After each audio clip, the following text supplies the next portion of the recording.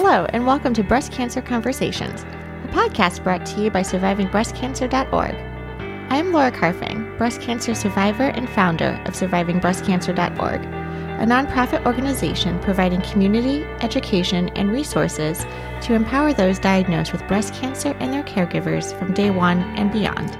Hello, my friends. Welcome to another episode of Breast Cancer Conversations. I am so glad you are joining us today.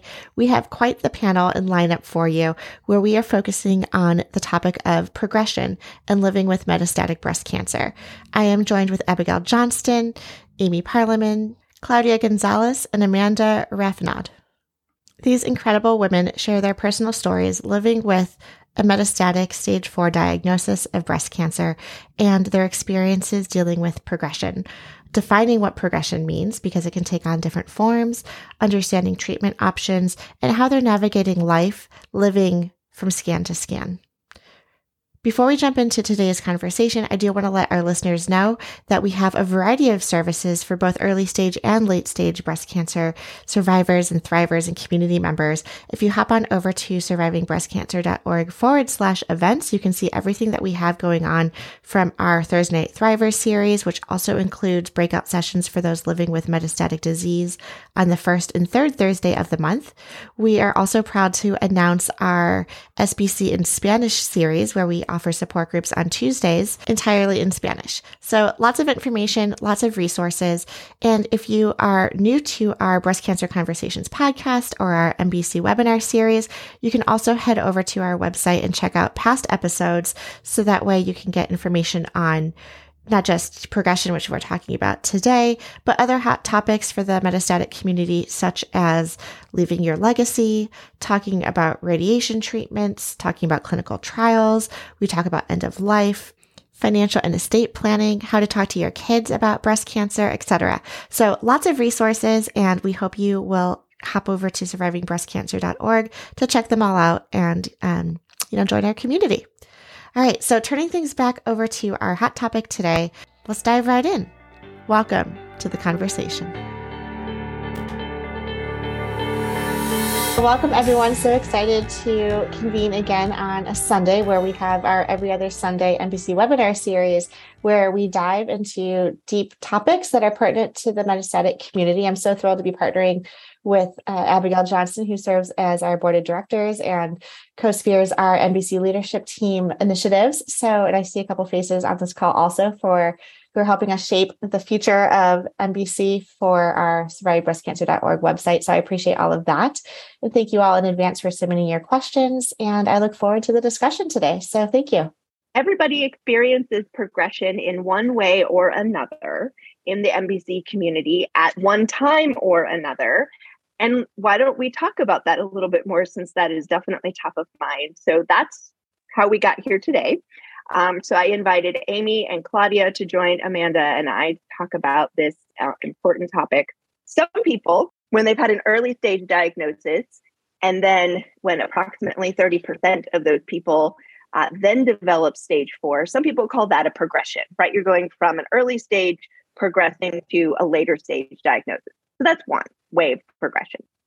For those of us who are hormone positive, there's a whole lot more progression because you can't take away all of the estrogen in the body. So people who are hormone positive tend to have more progressions than, say, people who are triple negative, who tend to have discrete actual diagnoses.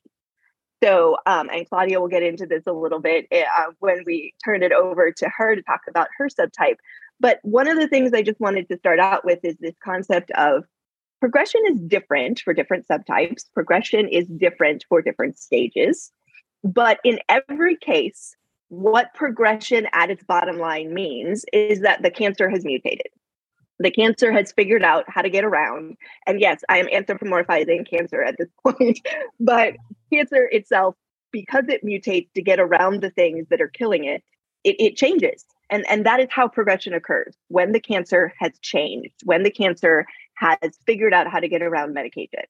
And so we talk about, we don't fail treatments fail us.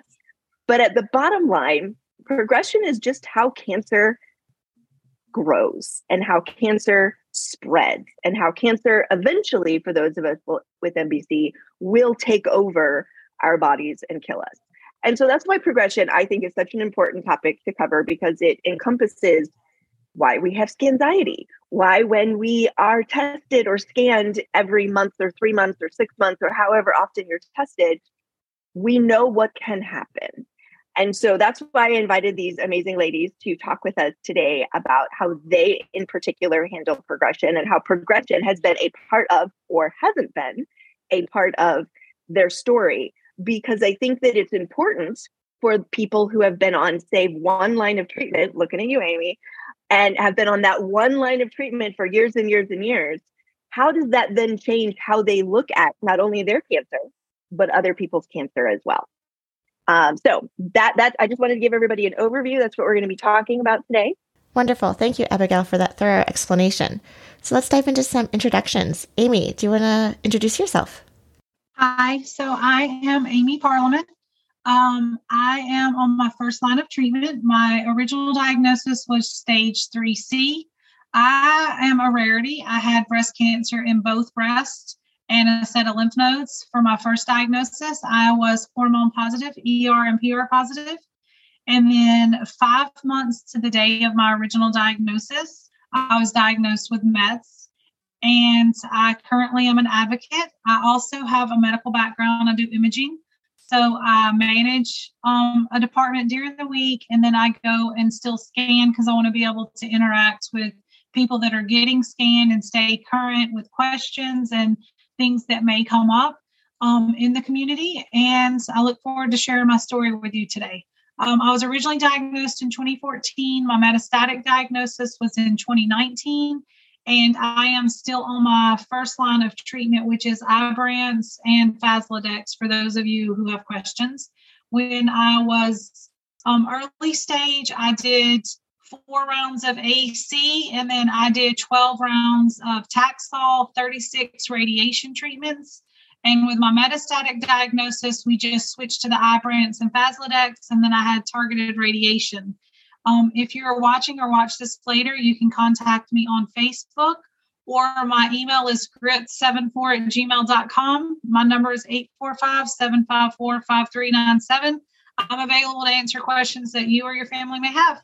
And Amy is my go-to person to explain any kind of scans, because she can talk to you about how the scan happens, what's going on behind the scenes, what the doctor's looking for, what the limitations are of the scan. So thank you, Amy, for being so open with your contact information. One of Amy's passions is to help metastatic patients have a good relationship with their techs that are doing the scanning, because that relationship, that interaction can be really helpful, especially as we have questions or as we're trying to understand things. So thank you, Amy.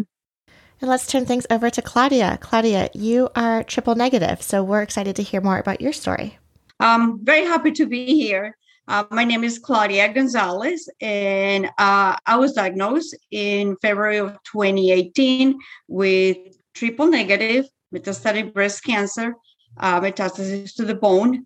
Went through the chemotherapy, then the mastectomy.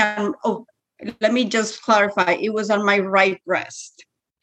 And that was actually after I had a clear mammogram in January of 2018. I had a clear mammogram, supposedly clear, but I kept insisting until my OBG sent me to a breast surgeon. And that's when they did the biopsy and they discovered that it was a cancerous lump. And then again, February of 2018, did the chemotherapy, did the mastectomy of my right breast. Even though I wanted both breasts to be removed, they only removed my right because supposedly there was a really a small chance of recurrence.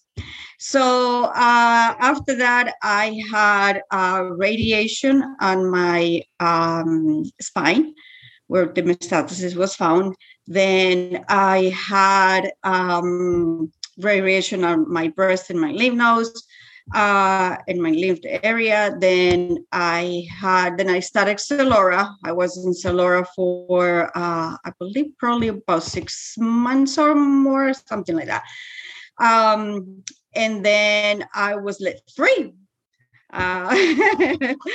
Scans started coming, and get comfortable with the scan. I was getting comfortable with the scans because the scans were all, no evidence, and continue going with my life. And then in June of 2021, I discovered a lump on my left breast. They did a biopsy, and again, it was triple negative also. Went through chemotherapy, and then they didn't do radiation. And then after that, my oncologist sent in my tumors for genomic testing. And it was found that I was PD-L1 positive. So that's when I started my immunotherapy with Keytruda, which I've been having that since February. I've been having every 3 weeks Keytruda treatment since February. And I'm on my 13th Keytruda right now. I was asking Claudia this weekend how many she had. So thank you for counting them up. I wanted to point out that Claudia used the word reoccurrence. And so for people who are triple negative, even though they will always be stage 4, because once you are stage 4, there's no going backwards. But this reoccurrence was just a stage 3 reoccurrence, right, Claudia? Correct. Okay. Yes. Mm-hmm. And that while it seems weird, that is normal for triple negative. So if they have a good response to chemo, there are often no evidence of disease for months, years. I think Janice has been dancing with no evidence of disease now for 6 years, yes. Or maybe it's 5, somewhere in there. I think I try to keep promoting her, even though maybe she hasn't quite reached that. Yes. But for people with triple negative, it's normal when there is a reoccurrence not to be restaged technically, even though sometimes some doctors will say you have both stage 4 and a stage 3 diagnosis. So little confusing at times, yes. Right? Mm-hmm. Especially for those of us in the hormone positive world where, we stay on treatment forever, and unless we take a holiday or something like that. A lot of times triple negative patients are able to be off medication for years, even though there's still a fair amount of surveillance. So how often were you getting scans when you were no evidence of disease, Claudia? I was getting scans every 4 to 5 months. And when I walked into my oncologist's office right after my mammogram that same day, she was ready to let me know that my scans were going to be every 6 months. And then I told her, haven't you heard what just happened? And she went and found out. And I told her what had happened. And she went to the next door and said, I'm going to find you a surgeon right now. And they're going to do the biopsy right now. So that's how it happened. So right now I'm on every 3 months scans. Okay. Mm-hmm. So Claudia also referenced a somatic mutation. So some of you may realize there's a difference between germline and somatic mutations. Amanda will probably talk a little bit about the germline mutation she and I share that came from, it's in our DNA, came from our parents. A somatic mutation is a mutation that the cancer itself has acquired. And the PD-L1 somatic mutation is also one that indicates that the cancer is sensitive to chemotherapy. I'm sorry, to immunotherapy, not chemotherapy, immunotherapy. Mm-hmm. And Keytruda is one of those immunotherapy medications. So basically it is teaching the immune system what to do and revving up the immune system to have it do the thing that it is supposed to do, which is kill the cancer. So yes, I appreciate, Claudia, what you were mentioning, that your oncologist sent a test to see how much PD-L1 your cancer cells may or may not have had. So just to clarify, the PD-L1 test, it measures the amount of PD-L1 on cancer cells. PD-L1 is a protein that helps keep immune cells from attacking non-harmful cells in the body. Normally, the immune system fights foreign substances like viruses and bacteria, and not your own healthy cells. Some cancer cells have high amounts of PD-L1. This allows the cancer to, quote unquote, trick the immune system and avoid being attacked as foreign, harmful substances. If your cancer cells have a high amount of PD-L1, you may benefit from immunotherapy, which is what Claudia was mentioning. Amanda, let's turn things over to you. We would love to hear your story. Hi, everybody. My name is Amanda Raffenaud, and I'm happy to be here. Thank you, Abigail and Laura. I know this isn't our first time together. I just really appreciate this outlet and what you guys are doing for so many people. It's so necessary. I've been living with metastatic breast cancer for 3.5 years. It'll be 4 years in December. So I was diagnosed December 2018. Stage 4 de novo, did not have an earlier stage diagnosis. And as Abigail alluded to, right around the time I was getting diagnosed, we were also doing genetic testing and found that I have the ATM mutation. And so this is a germline mutation, something that I inherited from my mother. She also had a breast cancer diagnosis, but was early stage. And she's not had, once she had her mastectomy, she was stage 0. So she did not need treatment necessarily beyond that. So I also, like Claudia, had kind of an unfortunate diagnosis situation where I was under the surveillance of a breast care surgeon for about 4 years. Just given our family history, both my grandmothers had breast cancer, and all of my mammograms were clear, ultrasounds clear. And it was one day I was walking from work to my car, having trouble literally moving my legs. And I thought, what is going on? And so it was time for annual MRI. And at that point, it identified multiple spots of malignancy in the breast that was missed on the mammogram ultrasound. And it had already spread to my sternum and some other bones that it picked up on the MRI. So just a very shocking diagnosis. And, going from my mom's experience with stage 0, which seemed like such a short kind of, she didn't have chemo, she didn't have radiation, to now it's here at stage 4, it's on my bones. It was a lot to wrap my mind around. And I got about 2 years out of my first line of treatment. I was also hormone positive, ER/PR positive. So I was on Ibrance and letrozole. So I almost got 2 years out of treatment, which was great. And then it seems like at that point, my body just decided it did not want to respond to anything. And so I'm now on my 8th line of treatment. I have multiple subtypes. I also have triple negative. We found through my biopsy, I think it was in summer of 2021. I've had multiple biopsies. And so unfortunately, it seems like every 2 to 3 months when I go for a scan, there is another area of progression. And it has been mind numbing, to be honest, because it seems like, like Abigail said, the cancer is trying to do what it can do to not respond to this treatment. And so it's been a lot of trauma, because you hear of people that live, for many, many years on their first line and then get, maybe a year on their second line. And so I'm at the point where I've gone through all the hormonal therapies. I'm resistant to those. I'm pretty sure I'm resistant to all chemotherapy, but we just keep trying.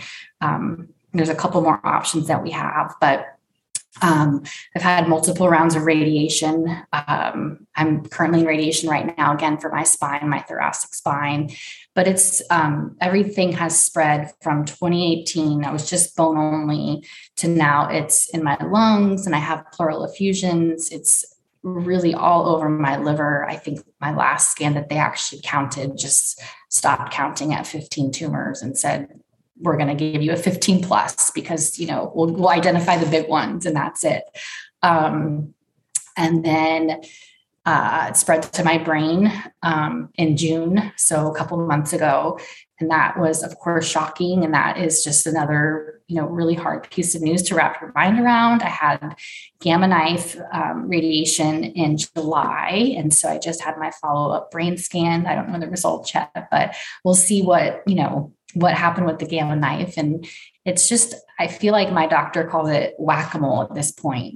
Every 2 to 3 months we're scanning and we're figuring out what the priority area is. And obviously we want a systemic treatment to be effective. And I don't know if I'm going to get that. And that's the reality, that there are many people living with this disease and treatments just keep failing. And I would never have guessed that getting almost 2 years out of Ibrance, I'd be where I am today with, turning over treatments every 3 months. But here I am. And, what do? You try to find life in it, just like you do if you're still on your first line. So it's definitely been a roller coaster.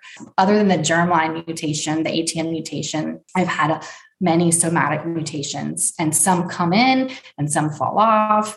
Cancer is the weirdest thing. I've been on a clinical trial. I've been, on standard IV chemotherapy. I've been on oral chemotherapy. I've tried so many different options. Right now I'm on Doxil chemotherapy, and then looking at maybe a trial in the future if I have a stable brain scan. So still not giving up, even though I know these treatments, for some they work and for some they don't. For those of us who are in the community and have the same diagnosis, that seeing somebody like Amanda, who is just blowing through treatments every 3 months, it can be really scary. It can be really traumatizing to see somebody else who is having a much more difficult time versus getting time on the treatment. So if you're feeling a little uncomfortable after Amanda just shared about her experience, or experiences and how they're going, that is incredibly normal, because in some ways, Amanda's experience is our future when the cancer begins to get out of control and the medication can't control it. So that's part of the reason why I wanted Amanda to come and talk to everybody today, because how she's dealing with that, I think, is very instructive for everybody. Exactly. And that's what I appreciate so much about these conversations, where we're hearing from Amy and Claudia and Amanda, and this idea of progression can take on many forms. And I think that's what you were really highlighting in today's conversation. I also wanted to just acknowledge, we want to share these stories. We want to hear the ups and the downs and the realities, because the more knowledge that we put out there, the more information we can share with our community, advocate for additional resources, advocate for research. It all helps. So I am just so thrilled that all of you guys have taken the time out of your Sunday to be on our MBC webinar series and help us understand through your lived experiences, a better understanding of progression. So thank you. And thank you all for listening and tuning in week after week here on Breast Cancer Conversations. Please be mindful that all of our content and information is for educational purposes only and is never a substitute for medical advice. If you want to hang out, again, please check out survivingbreastcancer.org/events, where you can RSVP to our Thursday Night Thrivers weekly meetup, our Movement Monday classes, workshops, seminars, and so much more. We can also continue the dialogue online via social media. Our Instagram handle is survivingbreastcancer.org, all one word, and you can follow us on Twitter at SBC_ORG. Until next time, keep on thriving.